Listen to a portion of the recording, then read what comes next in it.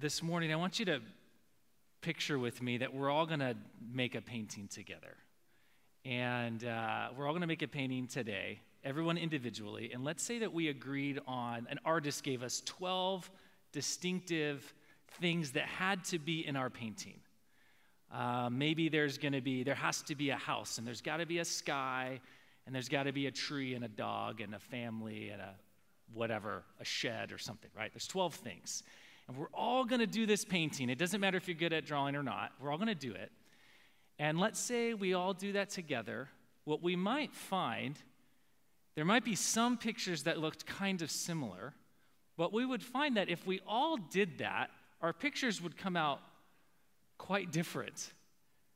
But as long as they had the same essential elements, they would be complete based on the standard that we created, right? So what would be interesting was if one person interpreted, well, it had to have a sky, they might say, well, I pictured a night sky, so there's a moon. Somebody else pictured the daytime, and there's a sun. When I said tree, maybe somebody thought of an avocado tree because they're really hungry, and somebody else thought of an oak tree. You kind of get what I'm kind of painting here, that the pictures would come out different. Yet if they had those 12 essentials, our creed, so to speak, they would still be complete, right? So let me give you an example. Here's a picture of the Mona Lisa. We've all seen this picture before. Look at that, right? I don't know much about art, but that's the Mona Lisa, right? Let me show you the next slide. Here's a bunch of variations on the Mona Lisa. Quite different, right? That's probably what it would look like if we tried to draw it. But when you look at all of them, because you've seen the original, you know what it's a picture of, don't you? You know there's something distinct, even in kind of the weirdest ones, that still triggers your mind to say there's some essential to the original artwork that's in there, right? This morning, as we look at the Creed, as we're continuing this series, what I want to suggest to us today is that the Creed is kind of the essentials, the orthodox essentials of the Christian faith. It doesn't have everything in it. It's not going to say everything about God, but it's going to say, hey, here's these things that the church over history has said, you really need these things, and if you have these things, then essentially you're part of the family of God. And the way that churches express that can start to look different, because we're not the only church in the world that holds to the Apostles' Creed.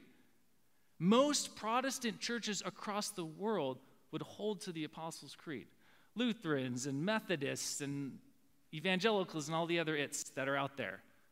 And the Catholic Church holds to the Apostles' Creed. And the Anglican Church, right? There's churches across the globe that all kind of say, hey, this thing really matters. And the way it plays out is the pictures can look different. And I'm not saying that we can't get into trouble with all these things.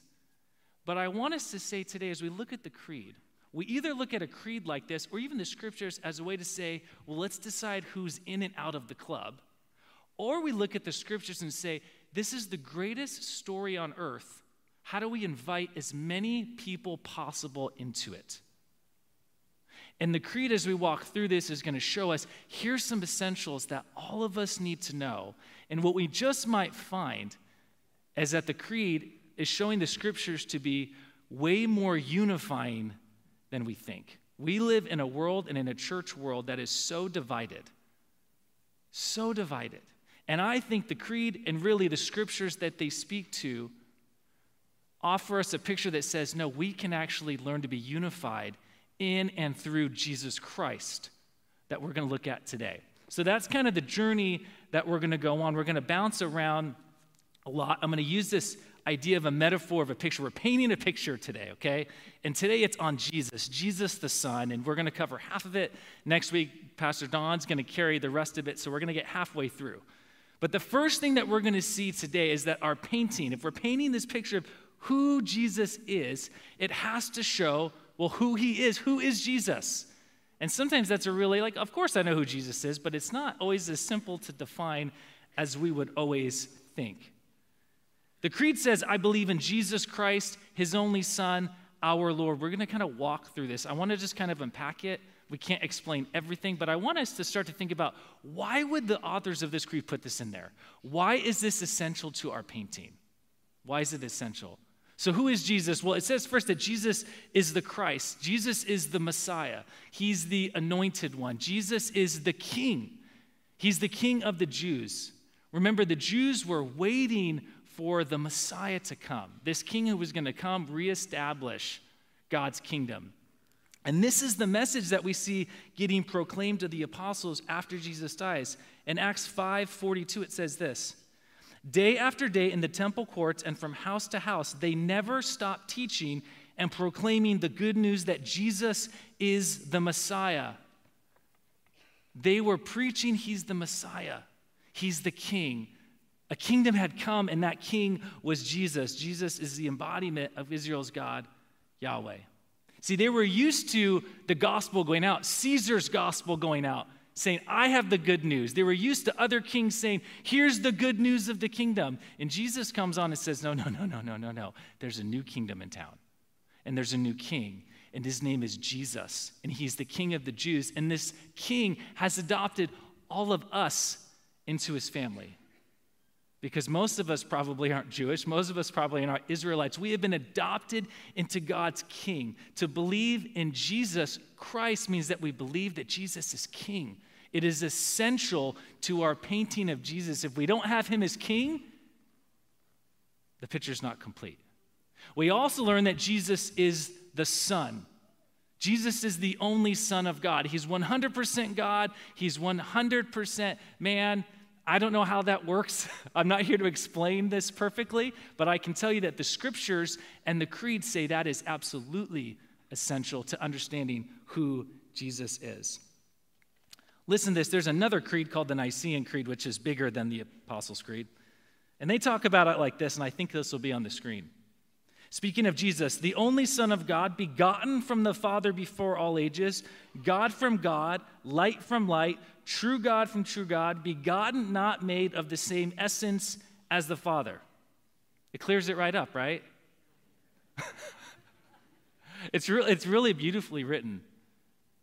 I'm not sure how to explain that besides to say that Jesus is from God. He's of the same makeup as God is. Now, this is what I would say to us if you're like me. We are using metaphor to try to understand things that are inexpressible. Jesus is God's son, but it's not in the same way that I'm a son to my own father, because my father has different authority and power, and Jesus has the same power kind of and authority as the Father. It's not exactly the same. The scriptures give us pictures of how do we make sense of God and Jesus, and this father-son relationship is a thing that we can kind of wrap our heads around, but it still doesn't quite get at what it all is. Because Philippians 2:6 says that Jesus, being in the very nature of God, he did not consider equality with God something to be used by his own advantage. Jesus is equal to God in all things. His sonship doesn't make him any less God. Does that make sense?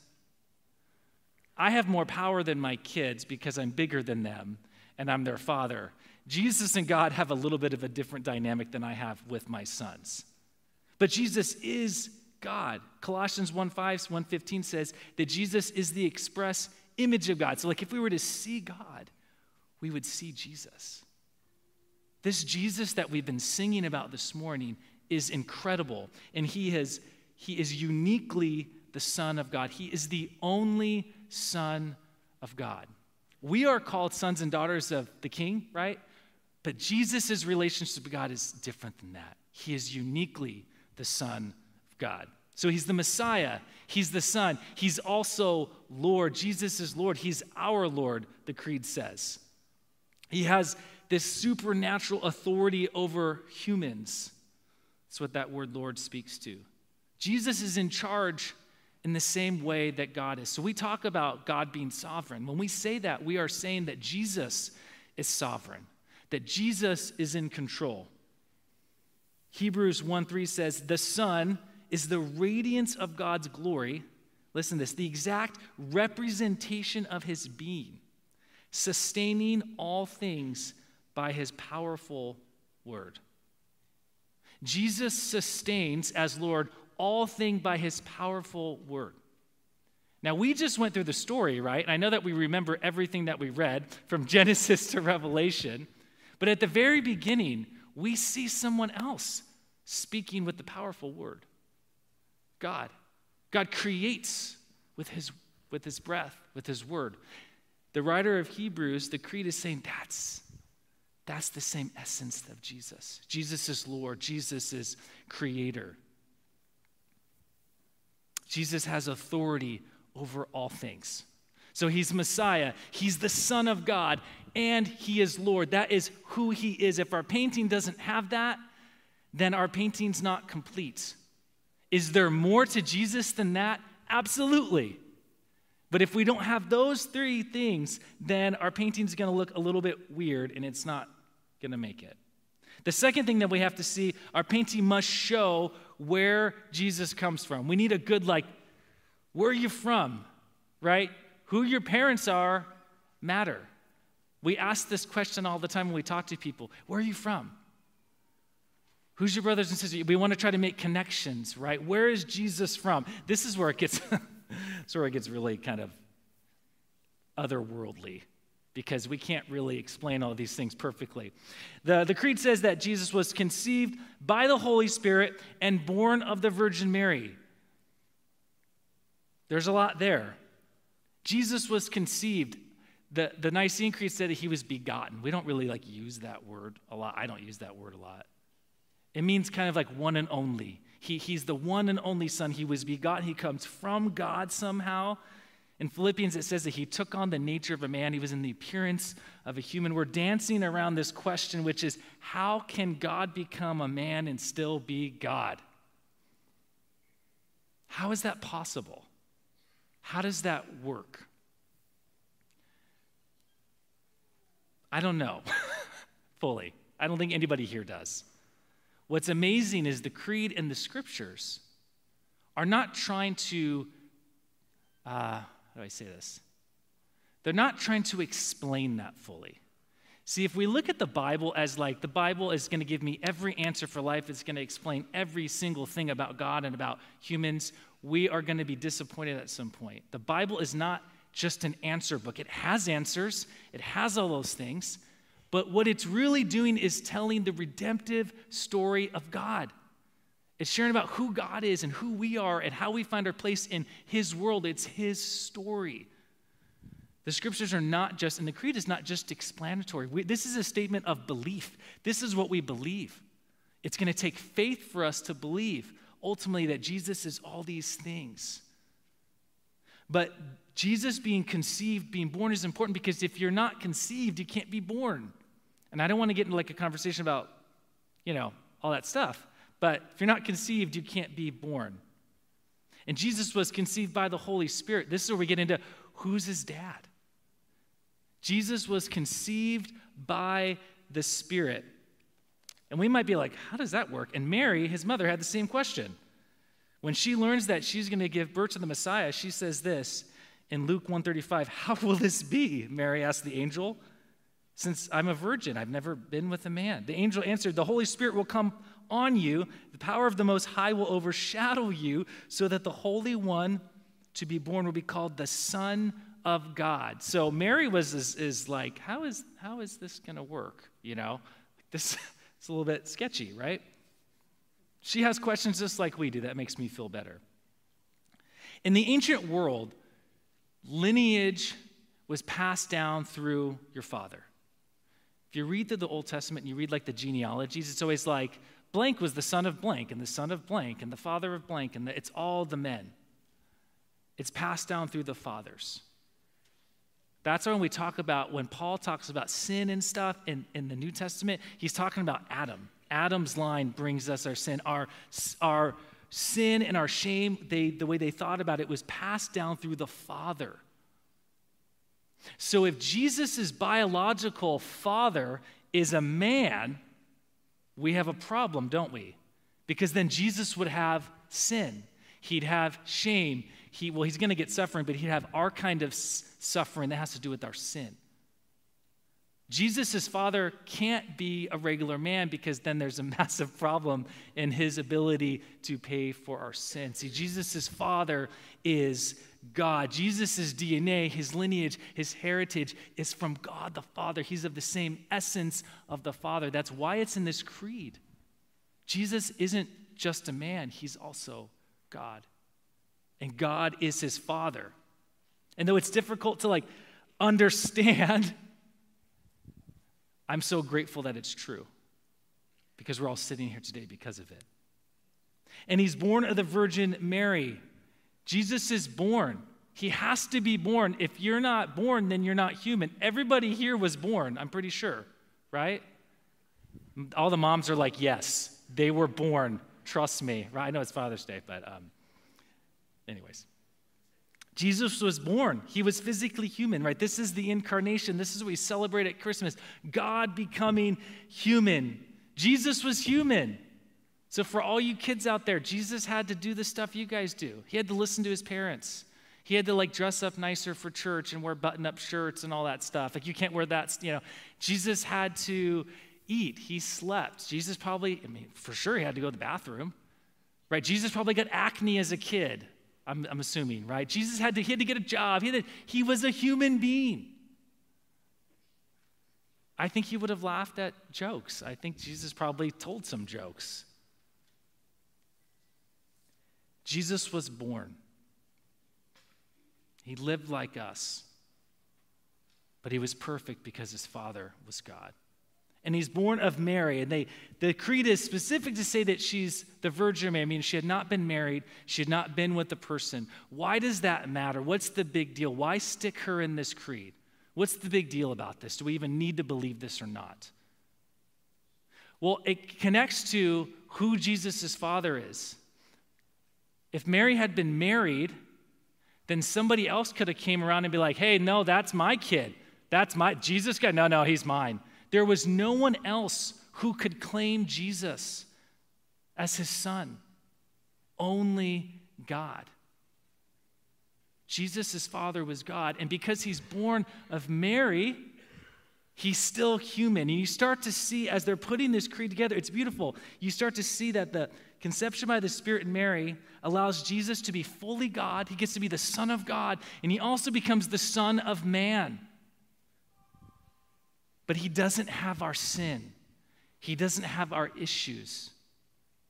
This creed is put together beautifully, and it's all right from here. It's all in these scriptures. So we know that we're who Jesus is. We know where he comes from, even though we can't fully comprehend it all. We know where he comes from. But what did he do? Jesus suffered. Our painting must depict Jesus' suffering. It says that he suffered under Pontius Pilate. He was crucified, died, buried. He descended to hell. Pontius Pilate. There's 3 people named in this creed. Jesus, Mary, and Pontius Pilate. I kind of feel bad for Pilate because this guy gets named in the creed, and for all of history, he's just a bad dude. And maybe rightfully so, but I still feel a little bit bad for him. But he's specifically named. Why name Pilate? Why name a mid-level Roman leader over Palestine in the first century? Why does this guy get named? And there's probably a lot of different reasons, but one of the reasons is it locks Jesus into this historical point in time. It connects Jesus to the Roman Empire. It brings some credibility because we have archaeological evidence for Pilate. It connects Jesus to something that really happened. See, we're not just telling this nice story about this guy named Jesus and his mythology about this crazy mother and father. No, Jesus was real. Jesus was human. Jesus was the Son of God. He actually lived. He actually died. He actually rose again. He's actually changed the course of the world forever. This happened, and it happened in a specific time in the world. And Pontius Pilate was part of that. And it says that he suffered under Pilate. And I've been thinking about this, what is that? What does that mean? Who's responsible for the death of Jesus? Have you really thought about that? Jesus laid his life down. No one took it. But let's set that aside for a second. Who's responsible for Jesus' death? History has blamed the Jews, and they've done atrocities to the Jewish people because of that. But the creed doesn't say that the Jews put Jesus to death. The creed says that he suffered under Pontius Pilate. The creed says that he suffered under Rome. Jesus was crucified. The Jews would have stoned him, and they tried, but they missed because he was quick. Listen to this in Luke 23, verse 24. So Pilate granted their demand. The Sadducees had come and they wanted Jesus' life. These are the high priests, the chief priests. These are like the mafia priest guys. They do not like Jesus. And it says that Pilate, he released the man who had been thrown in prison for insurrection. They released another guy, and he surrenders Jesus to their will. Pilate is the one who granted the demand to the Jews. Now, the Sadducees wanted to kill him. I'm not saying that they didn't want to kill him. They absolutely wanted him dead. But they couldn't do it. Or they could, they didn't want to suffer the consequences for doing it. So they go to the guy who can do it. Pilate has the authority to release Jesus or to kill him. He knows that Jesus is innocent if you've read the story. He knows that he is, and he still does it. And we see the clash of two kingdoms here. You see the clash of the kingdom of this world of Rome that says, oh, there's this innocent guy, but if I don't put him to death, people are going to get mad, and that's going to be bad for me, so whatever. And you see Jesus, who represents this kingdom of peace, who says, I'm going to lay my innocent life down for other people. You see it hitting right here. This clash of kingdoms. Pilate could have kept Jesus alive, and he doesn't. Jesus suffers under Pilate. And it's really interesting because, right, ultimately, Jesus is going to be crucified on a cross. And it's this symbol for the Roman Empire of power and authority. And if you mess with us, this is what happens to you, right? And 2,000 years later, we wear that same cross around our necks. We put it on our arms. And it's the sign of love and of peace and of redemption. It's a sign that Jesus' kingdom won. It just happened different than everybody thought it was going to happen. He suffered under Pontius Pilate, and he was crucified. He died. He was buried. Like I said, crucifixion, this is the Roman way of capital punishment. This is what you do to non-Romans. They put him on a cross. And it was meant to be agony. It was meant to be humiliation. This is what our Lord suffered for us. Like I said, the Jews would have stoned him according to the law. They would have, which sounds almost just as bad to me. They would have done that. The Romans would have crucified. Another connection to Rome. And Jesus dies. In John 19:30, it says that when Jesus had received the drink, this wine, Jesus said, "It is finished." And with that, he bowed his head. He gave up his spirit. The God-man, Jesus Christ, he actually died. Are you seeing kind of the way that they're stepping through the creed, the way that the scriptures tell the story? Jesus can't die if he's not born. If he's not born of God and of this woman, he can't have a physical body. He can't die. These things are all intimately connected. And there was all sorts of heresies and things in the early church that would say, well, Jesus kind of just seemed to be human. You know, he's kind of like a spirit, that like a hologram, but like a really good hologram, you know? And maybe when he got to the cross, he like turned into a hologram and whatever. The creed and the scriptures say, no. Jesus was crucified. And he died. And he was actually buried. Jesus was buried. Burial is like this universal symbol for finality. You bury something that's died. If you've ever been to a funeral, you know the feeling of finality. You know that you've stepped into something and you cannot go back. I remember being at my mother's funeral. I remember the weight of something has changed that I cannot undo. I can't go back. This thing happened. And there's nothing that's going to change that. Can you imagine being the disciples, watching their Savior die and they bury him, the hope that felt lost for them? Death is so final now. We know that there's resurrection. Thank God for resurrection. And we're going to get to that next week. But Jesus really died. Like it really happened. And the creed is saying that is absolutely important because if there's no death, there's no resurrection. You can't resurrect something that didn't die. That's just not even what that means. There has to be death. There has to be suffering for there to be resurrection. And then the last thing is he descends to hell. How many people got questions about that one? I know you guys do. We all read that part in the creed like, and then, he descended to hell. What?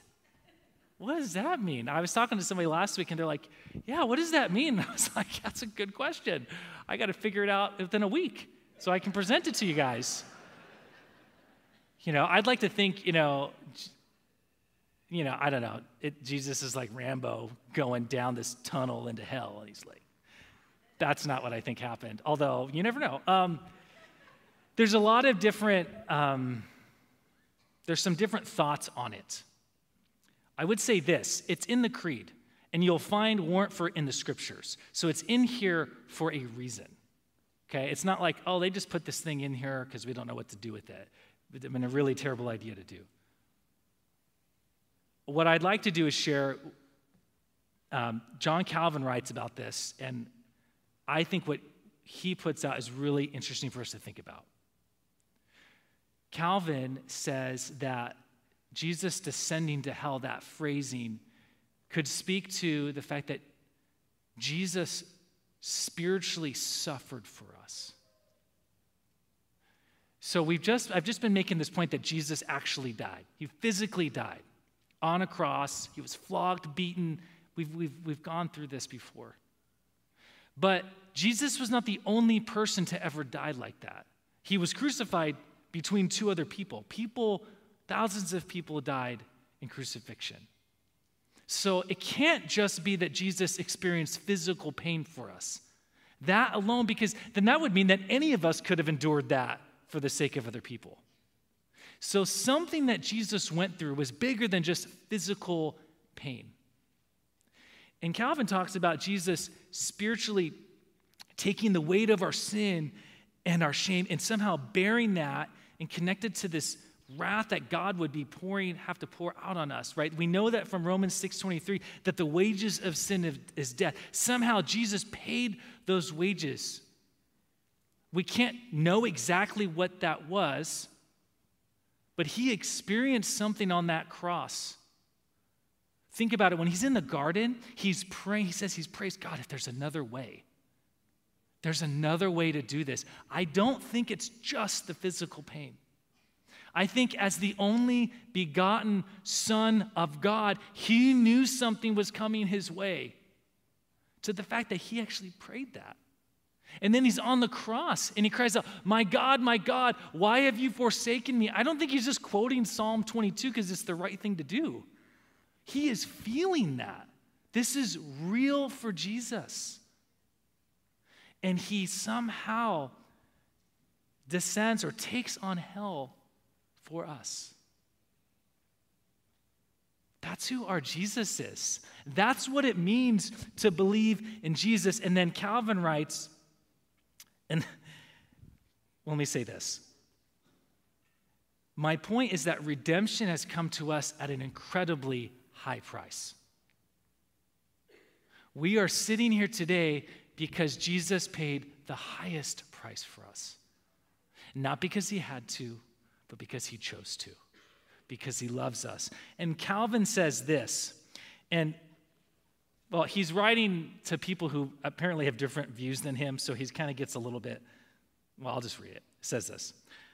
From this, it appears that these quibblers with whom I'm contending boldly chatter about things they know not of, which I just think is funny. So kids, go look up quibbler, okay? That's your word of the day.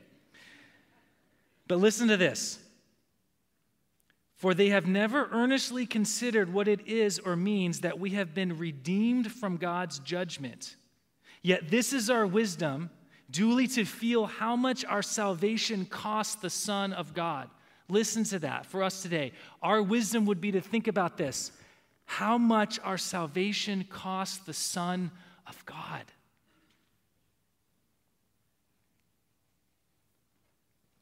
It cost him so much.